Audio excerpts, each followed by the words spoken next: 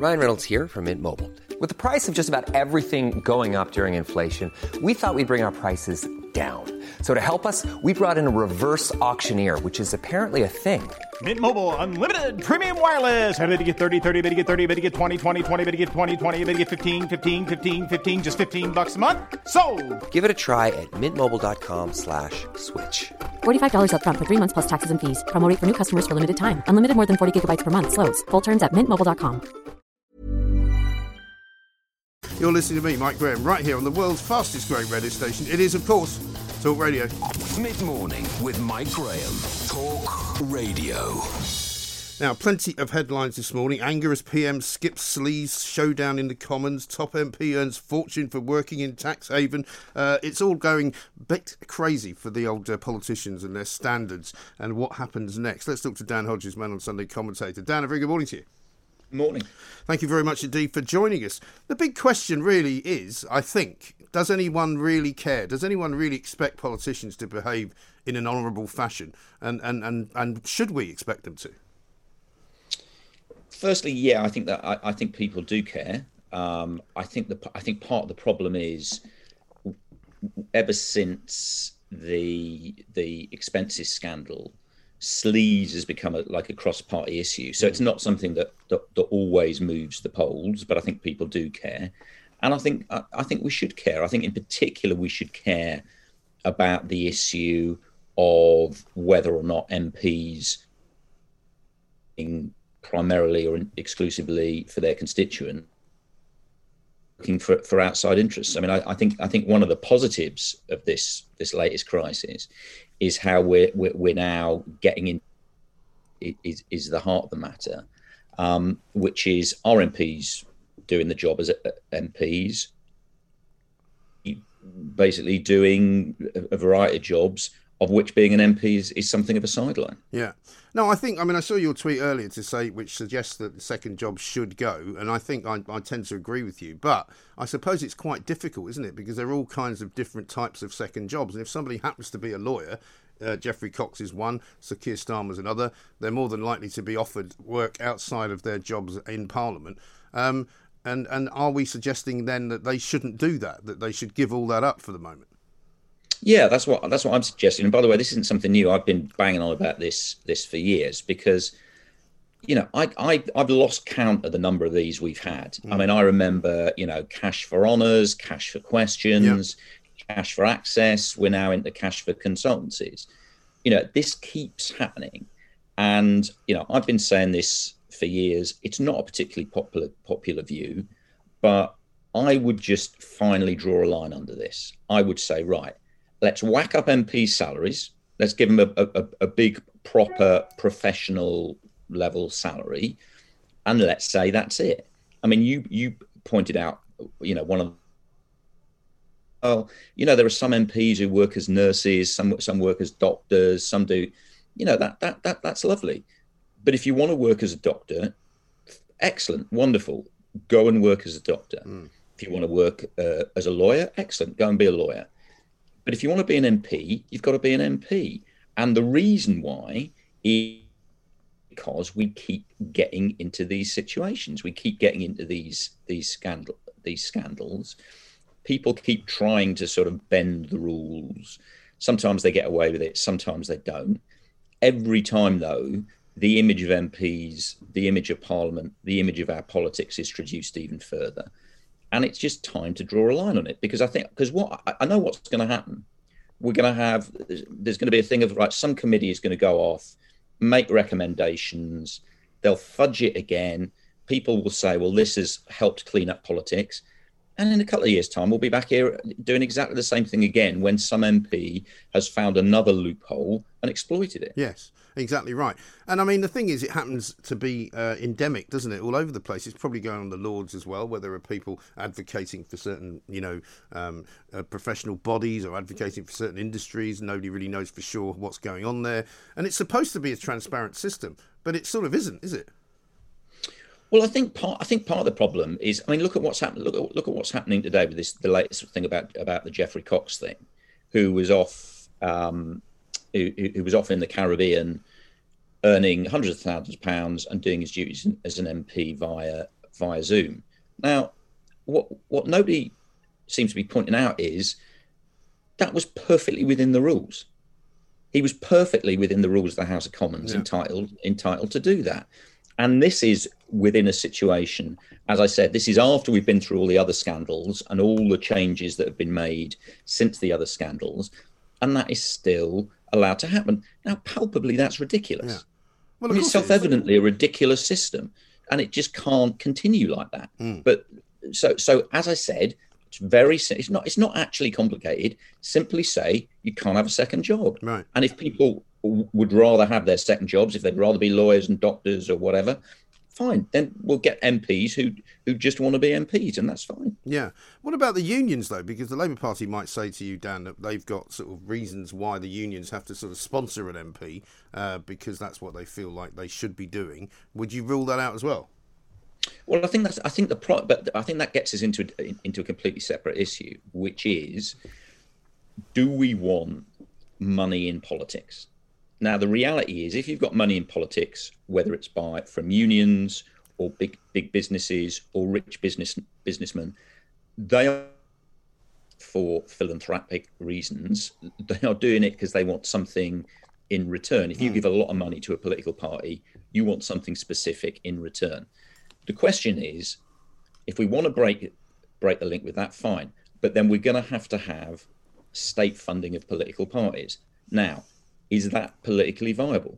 Do people want to see money that could be spent on more nurses, more doctors, more police, more teachers being spent on paying political parties to run attack ads against each other? I just don't think we're there yet. No. I don't think that's a viable option. And I think it's all right to have funding for political parties, providing that there are, again, a set of strict rules and regulations in which, you can't have so much funding that you kill the other guy because you've got more money than them, and that you can't have any influence as a donor.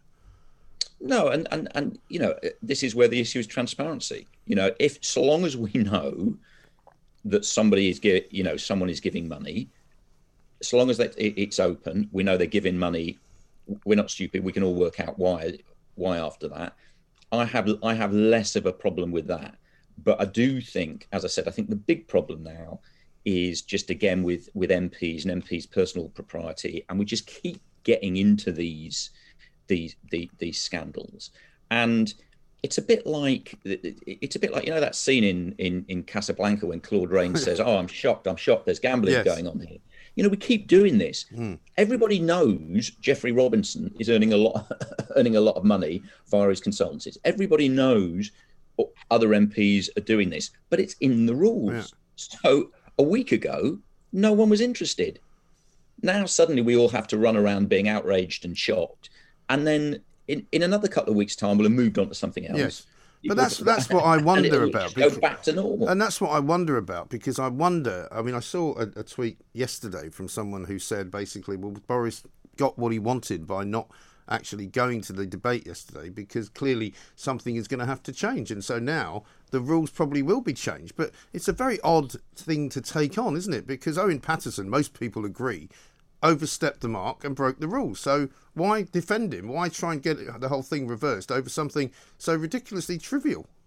Well, I mean, if Boris does end up getting what he wants, then he's going to have paid a pretty heavy price for it. I mean, to be perfectly honest, I mean, he keeps doing it. Why he didn't just turn up yesterday, fess up, say, I got this wrong, apologise, draw a line in it. He's going to have to do it anyway. He can't seem to do that. That seems to be like almost like a character flaw, doesn't it?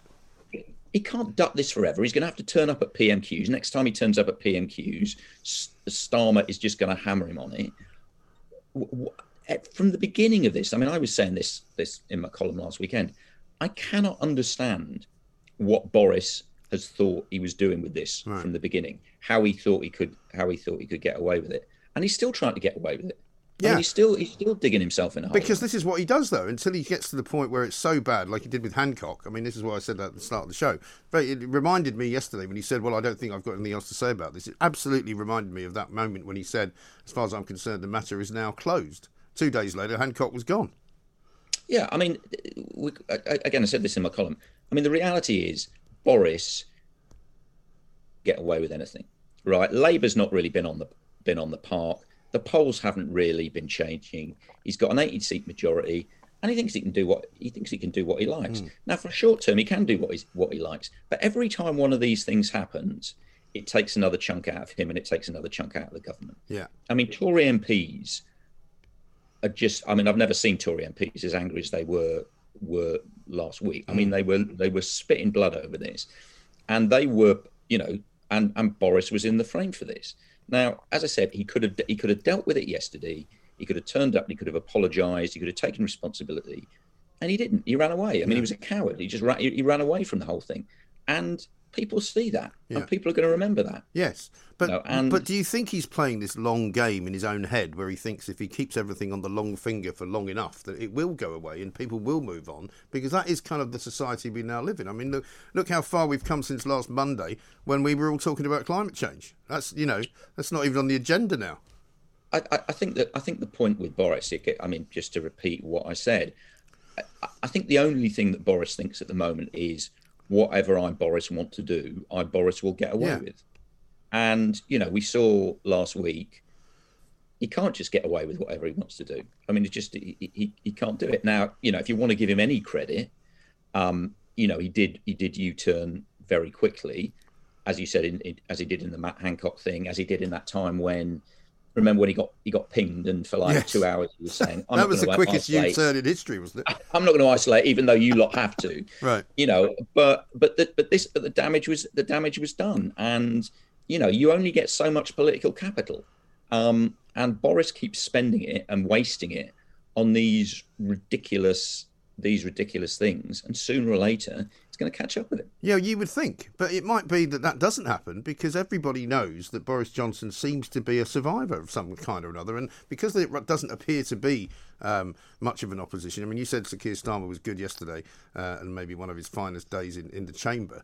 But at the end of the day, it doesn't really matter what the polls say today, does it? It matters what the polls say in a couple of years' time.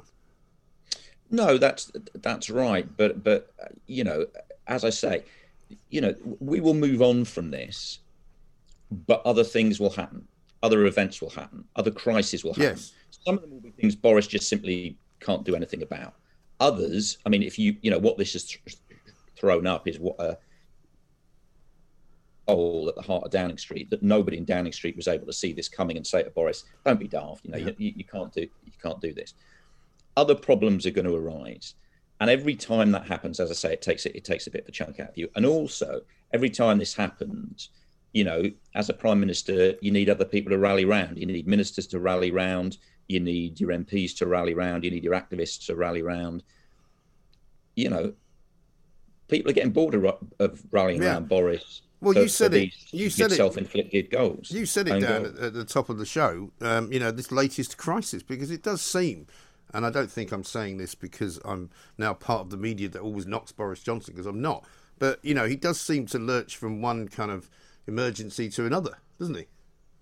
Yeah, I mean, it's almost like the classic Dom Cummings line, isn't it? The supermarket trolley that sort of part of that's government. That's what you're dealing with. 1 second you're dealing with COVID, then we're supposed to be dealing with, the environmental crisis. Now we're dealing with, Owen Paterson. So, that's partly about how politics works. But because of that, because you've got so much going on, because you've got all these events that are outside of your control, it makes it doubly important. The things you can control, you do control. Yes. And I mean, if Owen Paterson had just simply said, "Okay, fair enough, bang to rights, I'll do my 30 days," none of this would have happened. Right. There was a lot of sympathy in the House for Owen Paterson because of obviously, the appalling death of his wife and the circumstances around this. He could have done his 30 days and then everyone would have moved on. But once it became clear he wasn't going to do that, that was the moment Boris had to show leadership and say, "I'm sorry, Owen, you're on your own on this." Instead of which, as I said, he's burnt all this political capital to no end. But at the end of the day, I still get an awful lot of people on this radio show who will say to me, "Yeah, but this is all a media firestorm that's been cooked up because the media hates Boris and they're always trying to have a go at him, and the Labour Party hate him and trying to get rid of him. But actually, the people in the country who like Boris still like him and will still vote for him." Yeah, I mean, I think Boris is much more popular than certainly the people on the left giving credit for. But one of the reasons why Boris is popular is he his brand is, despite what people may think about him personally, his brand is of someone who actually is a little bit different and is someone who cocks a snoot at the establishment politicians.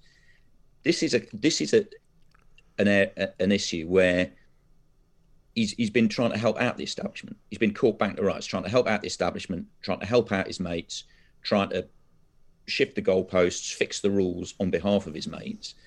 And it's not a good look, and it shouldn't be a good look. And if he keeps doing it, then the popularity he's got is going to erode. I mean, politicians' popularity erodes anyway. I mean, it's just, they have a particular shelf. Well, they never leave office when they want to, do they? They never leave. All political careers end in failure. Yeah. And it's just a question of how long that process of that disaffection process takes. And because of the events of this week, Boris isn't going to resign next week. The government's not going to fall next week. But it's done political damage, and it was political damage that he didn't need to have. But will the standards business be reformed as a result of this, and will it be reformed for the better as far as taxpayers are concerned? Well, it'll certainly be. I mean, I think it will be reformed. I mean, I think there's a this event has shown there are flaws in the process. I mean, I personally think any process in which you have MPs effectively policing MPs is problematic. I think there needs to be a much stronger independent element into this process. But as I say, I've got to be honest. I've seen so many of these things. I think there will be reform, but I think it will be some form of messy compromise. I think people will say, "Oh, well, there we are. We've cleaned up politics," and then in a couple of years' time, we'll be back on another one of these things, and people will suddenly say, "Oh, actually, you know what? We didn't clean it up after all." Yeah, no, of course, because it's very, very difficult to do. That's the problem, isn't it? Because you can't necessarily say to somebody who's got a business that you can't have a business anymore. So if you're the chief executive of your own small company, are you supposed to resign while you're an MP? Are you supposed to hand over control of that company to somebody else? Or can you still take a dividend? Can you still take there are problematic sort of individual cases that are going to come up. No, I think I take a different view. I don't think it is difficult at all. I think if you have that situation, I think you do hand over management of the company. I think you then have, the company or other things are run by a trust. You are completely separate from that, from the point where you are a member of parliament, and then if you want to stop being a member of parliament, you can go back to it. You have to make a choice. Well, can somebody put money into a trust for you during that 5-year or 10-year period then?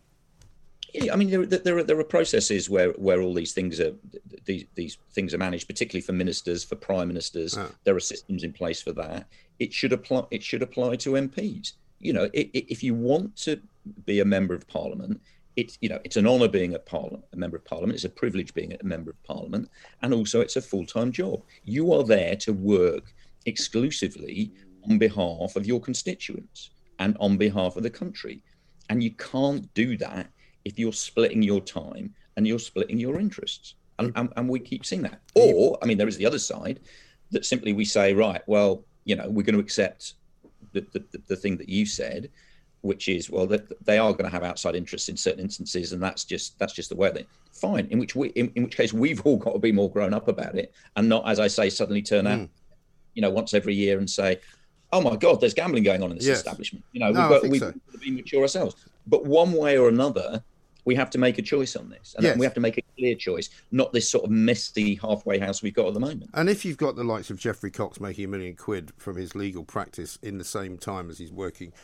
in government, or if he's working as an MP, maybe people like Geoffrey Cox disappear, and you might say, well, so what? But what I don't want as well is a sort of professional civil service type class of people running government and running the parliamentary processes, because you need characters, you need people who've got a bit of experience. We're all saying that. You don't want to just have a sort of professional politician class, do you?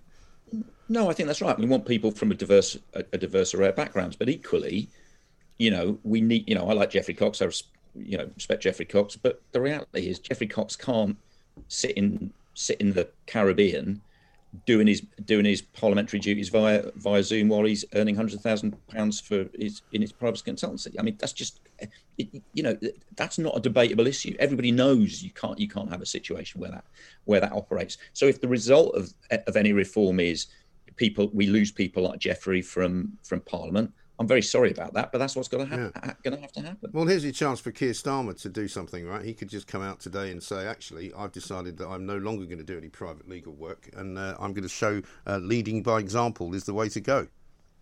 Well, I think the key thing with Keir Starmer is, I mean, my understanding is there was some discussion amongst Keir Starmer's team over the weekend about moving on this second jobs, but he's nervous about it. I think less for himself, or might be a part of it.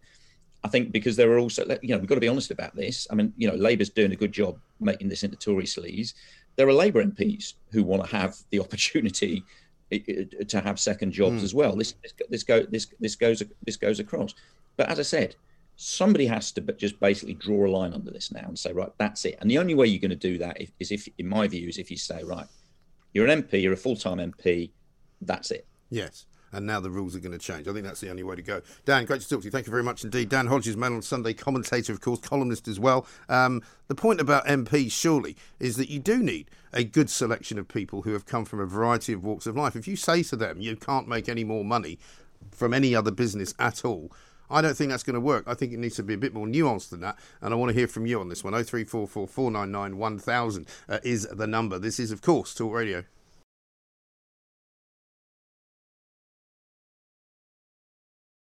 The Independent Republic of Mike Graham on Talk Radio. Let's talk to Andrew Montford, Deputy Director of Net Zero Watch, because Kwasi Kwarteng has put out a tweet today saying basically that they're going to launch some tiny nuclear power plants up and down the country. They reckon they're going to put one in for every 1 million homes. Now, whether that's going to be viable, whether it's going to be feasible, it seems to me like a pretty good idea, much better than telling us all to get heat pumps, isn't it? Let's find out from Andrew if he's in favour. Andrew, very good morning to you. Good morning to you. I mean, on the face of it, this seems like using technology for something decent and for improvement rather than just, virtue signalling and costing us an awful lot of money. Yeah, I mean, it is probably the most sensible energy proposal that we've had for many years. Small nuclear power stations are... People think that they might be quite a lot cheaper than the traditional big nuclear power stations. That will make them a lot cheaper than wind farms, and particularly offshore wind farms, although they will probably be still quite a lot more expensive than gas turbines, perhaps, sort of 50% more expensive. But, zero carbon, a bit more expensive is certainly much better than zero carbon and crazily more expensive. Yeah. And Rolls-Royce it's a good idea. Rolls-Royce have won the contract to build these reactors, which apparently they can make in one place and transport to another place, which is another difference, isn't it, from traditional, very large nuclear factories that they build, nuclear power stations. Yeah, that's right. I mean, in fact, the Rolls are talking about, they call them small modular reactors. They are actually quite big. They're half a gigawatt. Now, a big gas-fired power station will be 2 gigawatts. This is half a gigawatt. Right. There's actually companies in America who are making much smaller ones, which is really what people in the industry think of as a small modular reactor, where they're sort of, a tenth of the size of Rolls' one. The other thing about them is they're much closer to market in the States. Rolls don't even have a design yet, we understand. So this is going to be something that, won't get built for, 10 years or more. They've got to go through this awful bureaucratic design approval process before they can actually start building things. So we're not going to see anything in the short term. Okay. And as far as the numbers are concerned, I mean, how many do you think they're planning to build, and will they be able to build enough, I suppose, is the question. Yeah, I mean, I think if they will build as many as they need, if they are as cheap as people say that they are likely to be, then we'll just keep building more and more of them. And there are a limited number of sites that are likely to be suitable because these power stations need cooling water. So they have to be on certain sites where there is a water supply. But if one small reactor on that side isn't enough, then you go ahead and you build two on the side. Right. Too. So you they can carry on building them. So most of these would be sort of on or near the coastline, do you think? I think that's right. Yeah. Because 1 million homes obviously is a big start, but if you need to build sort of 20 to 30 of those smaller nuclear reactors, I mean, there's a planning issue presumably. You've got to buy the land. You've got to make sure that there's no complaints or petitions from the local residents, because there are still people out there who think, I don't want to live very close to a nuclear facility just in case something goes wrong. Absolutely. I mean, there has been, we've had a 50-year campaign to demonize nuclear and convince the public that nuclear is terribly, terribly dangerous. In fact, statistically, nuclear is probably the safest form of energy there is, partly because it is so overregulated. But the idea that these power stations are going to melt down and kill lots of people is a bit ridiculous, really. I mean, even Chernobyl didn't kill very many people. I mean, yes, but you wouldn't want to live very close to it, though, would you? Well, I mean, there's a famous story about an old guy who didn't want to leave his home. He stayed there, and he's apparently still living there at the age of 80 something. It didn't actually cause him any harm. No, listen, but that doesn't, of course, as we know, just because you tell people something isn't dangerous doesn't mean that they don't think that it might be anyway. No, that's right. Because all you've got to do is cast your eyes north to Glasgow if you want to see some superstitious people jumping about, talking about, the Doomsday Book and how we're all going to die.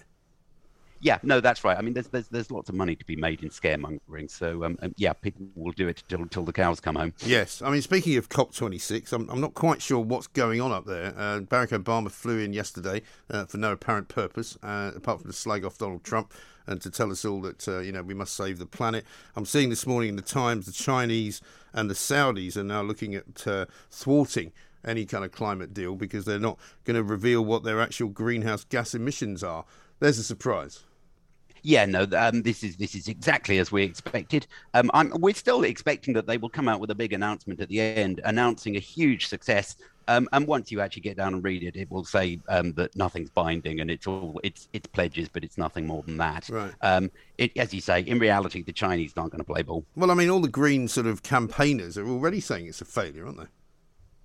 Absolutely. I mean, the fact that I guess this is something new. The fact that the Greens are saying that it's a failure now, instead of trying to go through with this, pantomime of, oh yes, we are going to achieve something meaningful at the end. So maybe they're giving up on the process, which actually would be welcome, because then, we can start to look at more realistic plans. Things like small modular nuclear reactors, which, people like me who are less concerned about global warming will go, okay, well, it's a bit expensive, but it's it's certainly not as daft as the road we're going down now. So if the COP process is coming to an end and we're going to stop, we won't have a COP 27. We can hope. If that happens, then we may be able to get ourselves onto a more sensible path, one that won't leave us impoverished, cold and in the dark. And when you put it like that, it seems almost unavoidable that we would not want to go there. But I mean, when you watch the BBC and Sky on the weekend, I think it was Friday, when it was supposedly Youth Day, and they were interviewing all these kind of 13 and 14-year-olds, and I think some 10-year-olds about what we should do to solve the climate problem. You can't go in, come on, guys, I mean, this is not really news now. No, the whole thing is rather sinister, I think. I think so. The fact that the whole of the broadcast media, well, with certain honourable exceptions, thank you very much, and most of the print media as well are all essentially propagandizing. It's rather scary. I think it's not a healthy way to run a free society. I think we do need to support those few honourable exceptions in the media who are asking questions and letting different voices be heard, because the problem we've had is we've had 20 years of essentially only the green message being heard, and it's leading us into a crisis. I mean, this winter is still looking as though it's going to be quite interesting for the energy supply. I'm told we're getting snow here in Scotland next week. And we don't have a lot of gas to burn, so the winter's going to be interesting, I think. Yeah, I think so. Excellent. Good to talk to you, Andrew. Thank you very much indeed. Andrew Mockford, Deputy Director of Net Zero Watch, encouraged by the government's plan to roll out this development of smaller nuclear facilities for creating power for the country. Certainly seems a lot better use of government money than just simply subsidising people to buy green heat pumps to put in the garden. Ryan Reynolds here from Mint Mobile. With the price of just about everything going up during inflation, we thought we'd bring our prices down. So to help us, we brought in a reverse auctioneer, which is apparently a thing. Mint Mobile Unlimited Premium Wireless. How to get 30, 30, bit to get 30, bit to get 20, 20, 20, bit to get 20, 20, bit to get 15, 15, 15, 15, just $15 a month? Sold! Give it a try at mintmobile.com/switch. $45 up front for 3 months plus taxes and fees. Promo rate for new customers for limited time. Unlimited more than 40 gigabytes per month. Slows full terms at mintmobile.com.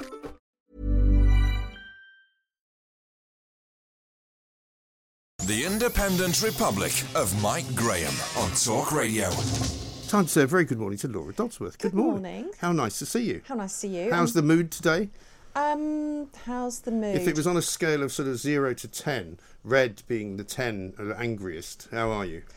I'm going to put myself at an 8. Okay. I'm going to put myself at an 8. Okay. That was a fantastic intro, Mike. Thank you. Can you not list all the professions that the government could mandate vaccinations well, for? you know, them, what's please? the difference? Because Don't the logic, give them ideas. But the logic they're using, which is that in care homes people are vulnerable, well, yes, but they're all double vaccinated probably anyway. Yeah. And in hospitals where we know a lot of people die from COVID because that's where you get it. What's the difference really between all those places and other places where people work? Well, the key thing is that the vaccine doesn't stop transmission of the virus. Well, so that's the main thing, really, isn't it? That's the main thing to hone in on. And of course, things like this can be pushed through because they cherry pick data. So you just mentioned in your intro the misuse of statistics by the NHS chief exec.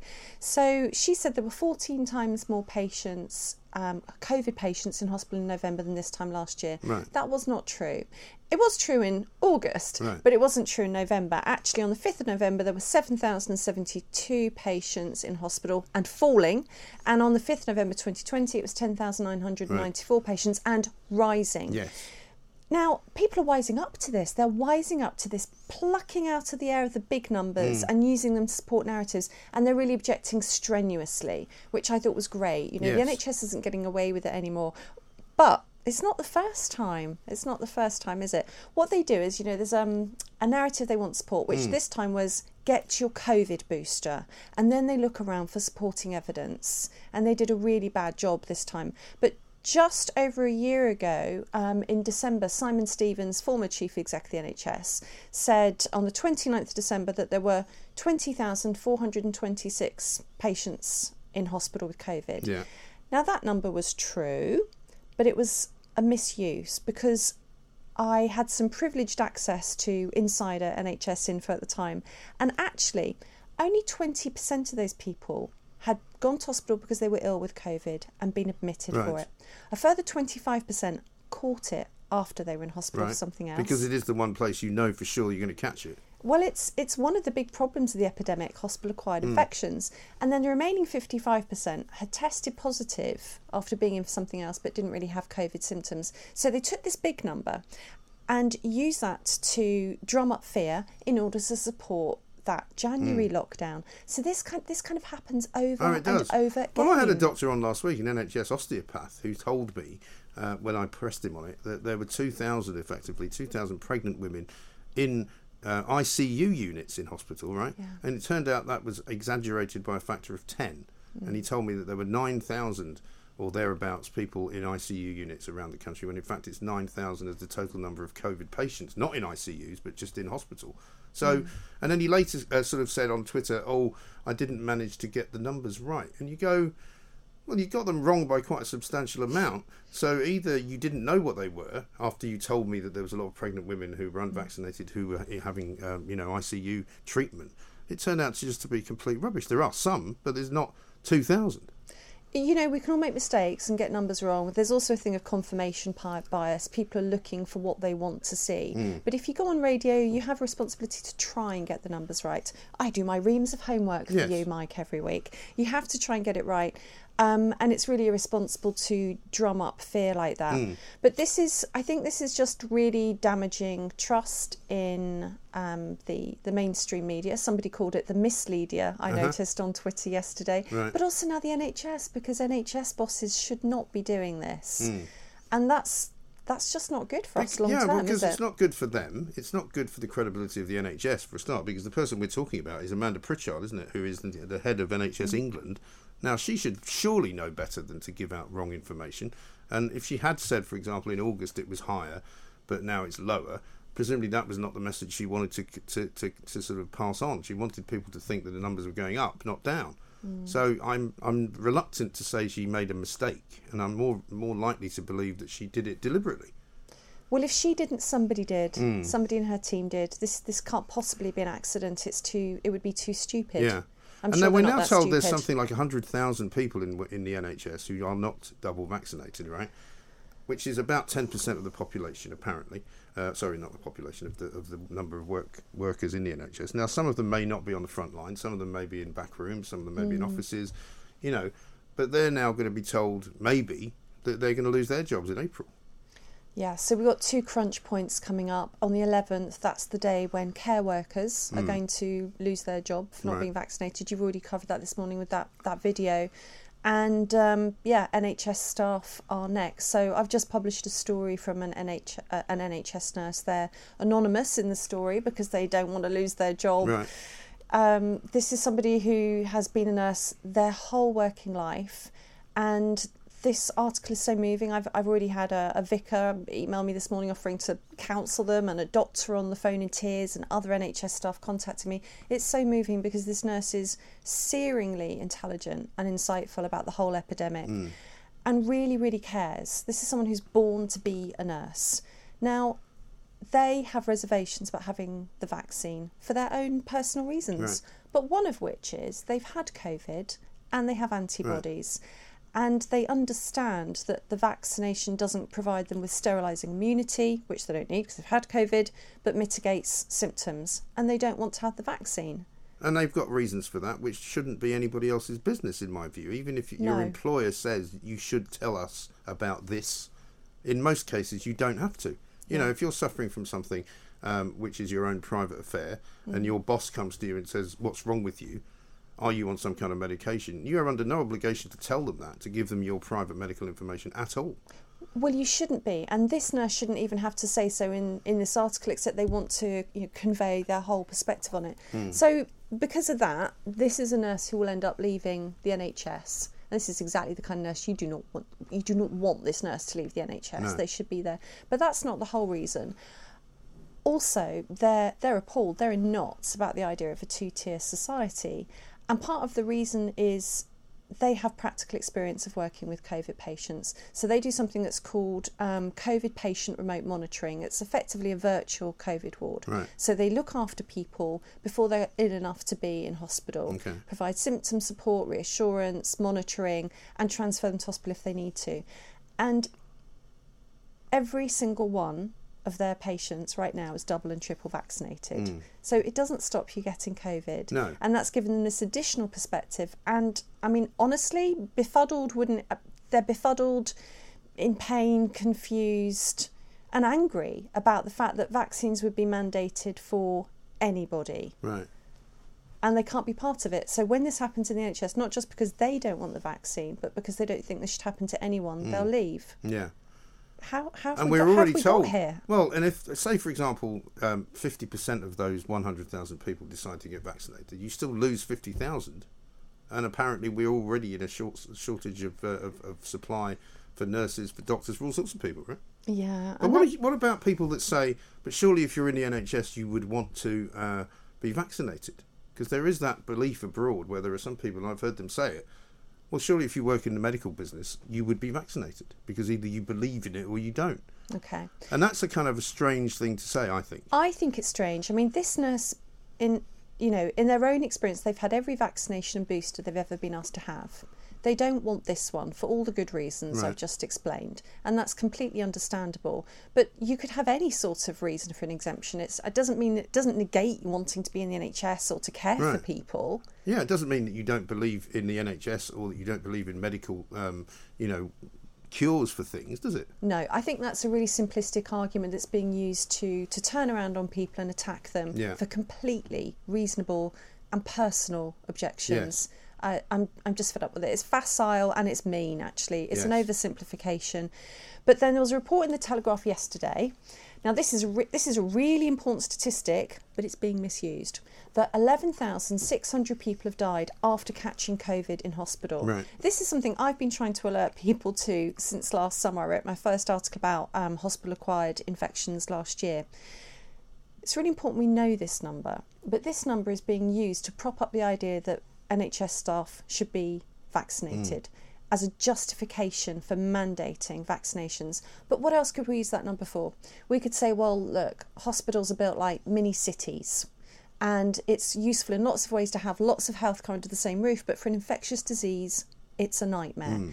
We could use this figure to talk about the fact that NHS staff haven't had adequate PPE, especially at the beginning. Right. You know, you had ITU staff that were fully goggled up, but everyone else in a pinny and a surgical mask, but also which doesn't do anything. And an awful lot of what they were doing and what they thought they were doing for good, like cleaning surfaces and all of that, they then later said it didn't matter. Yeah, right? Sure. Emphasis on fomite transmission rather than the fact that it's an airborne aerosol virus. Exactly. Totally.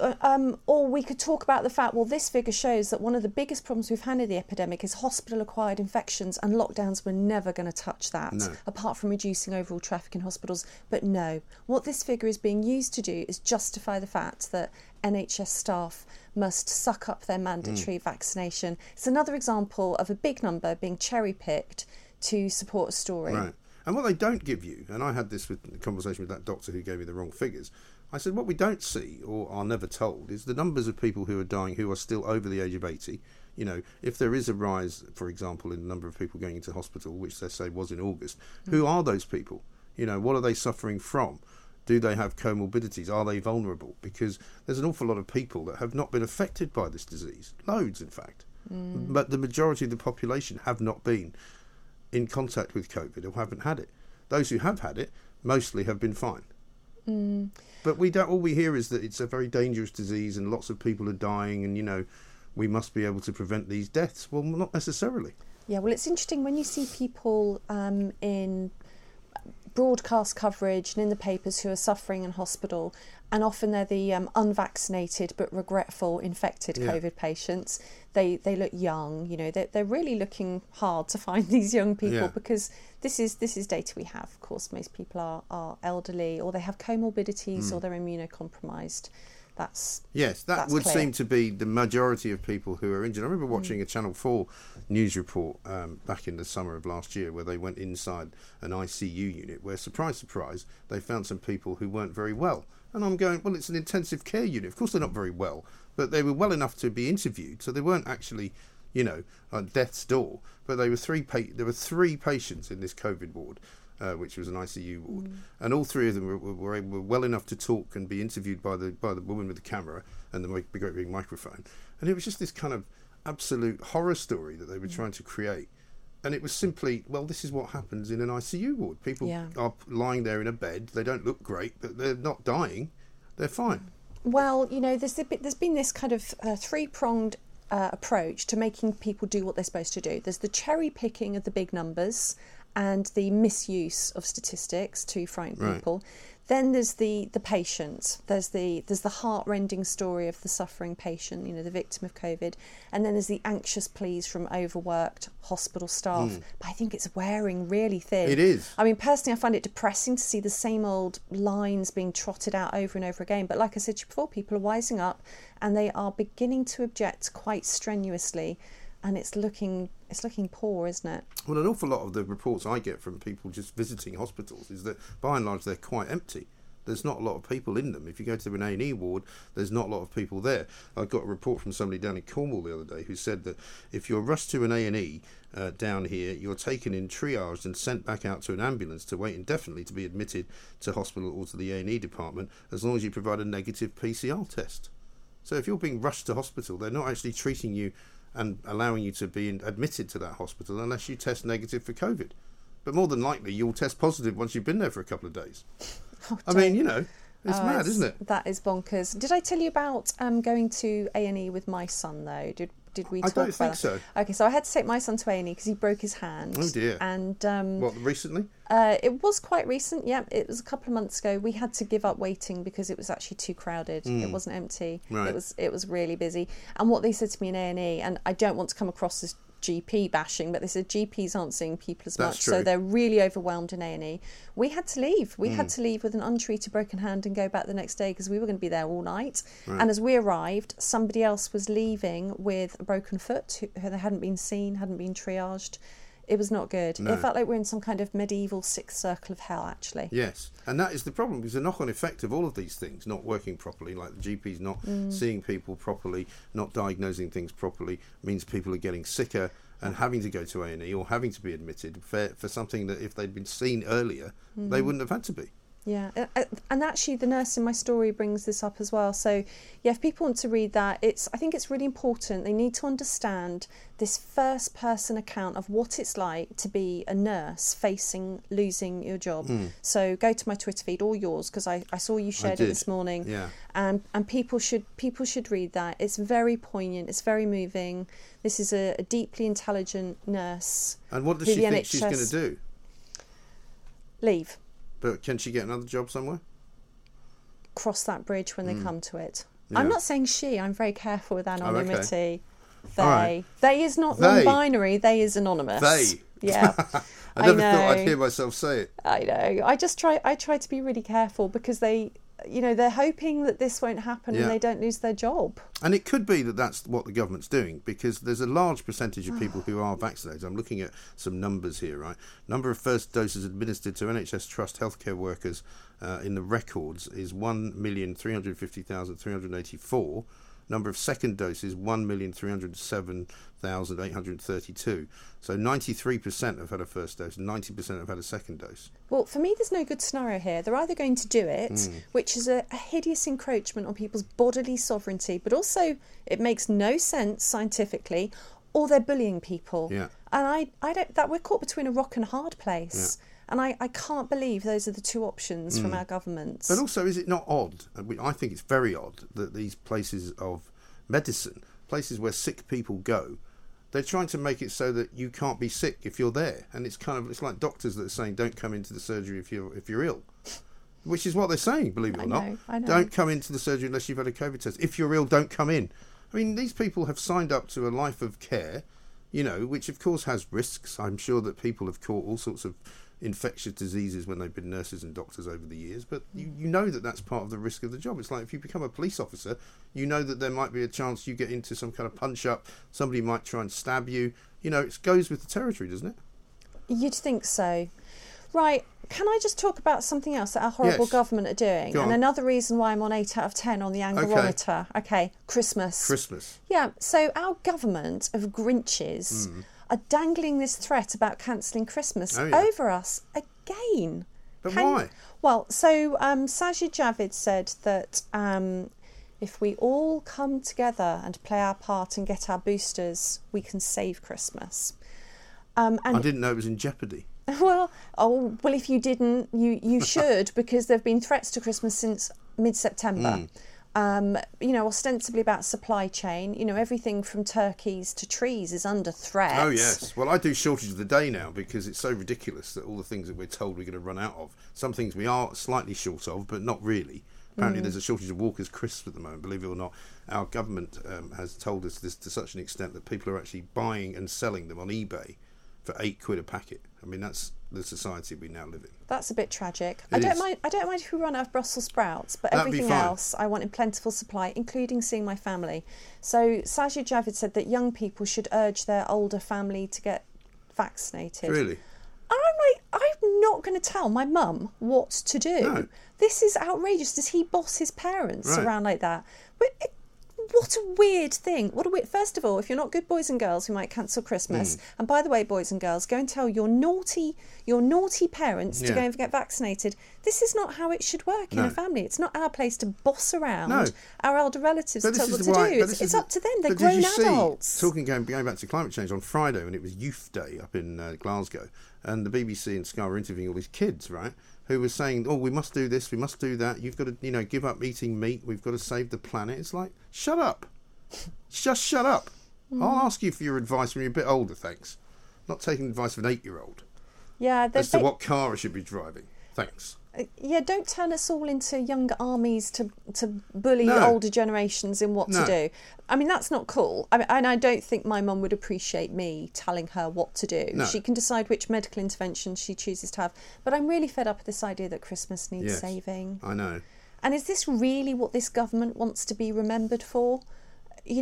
Cromwell is still remembered for cancelling Christmas. Does Boris Johnson want that to be his legacy? I don't think he does, but I think Sajid Javid is a bit of a character on this front, because he's the one that made them all start wearing masks again inside the Houses of Parliament, because he said, when somebody said to him, don't you think it's a really bad example that the Tory party don't wear masks?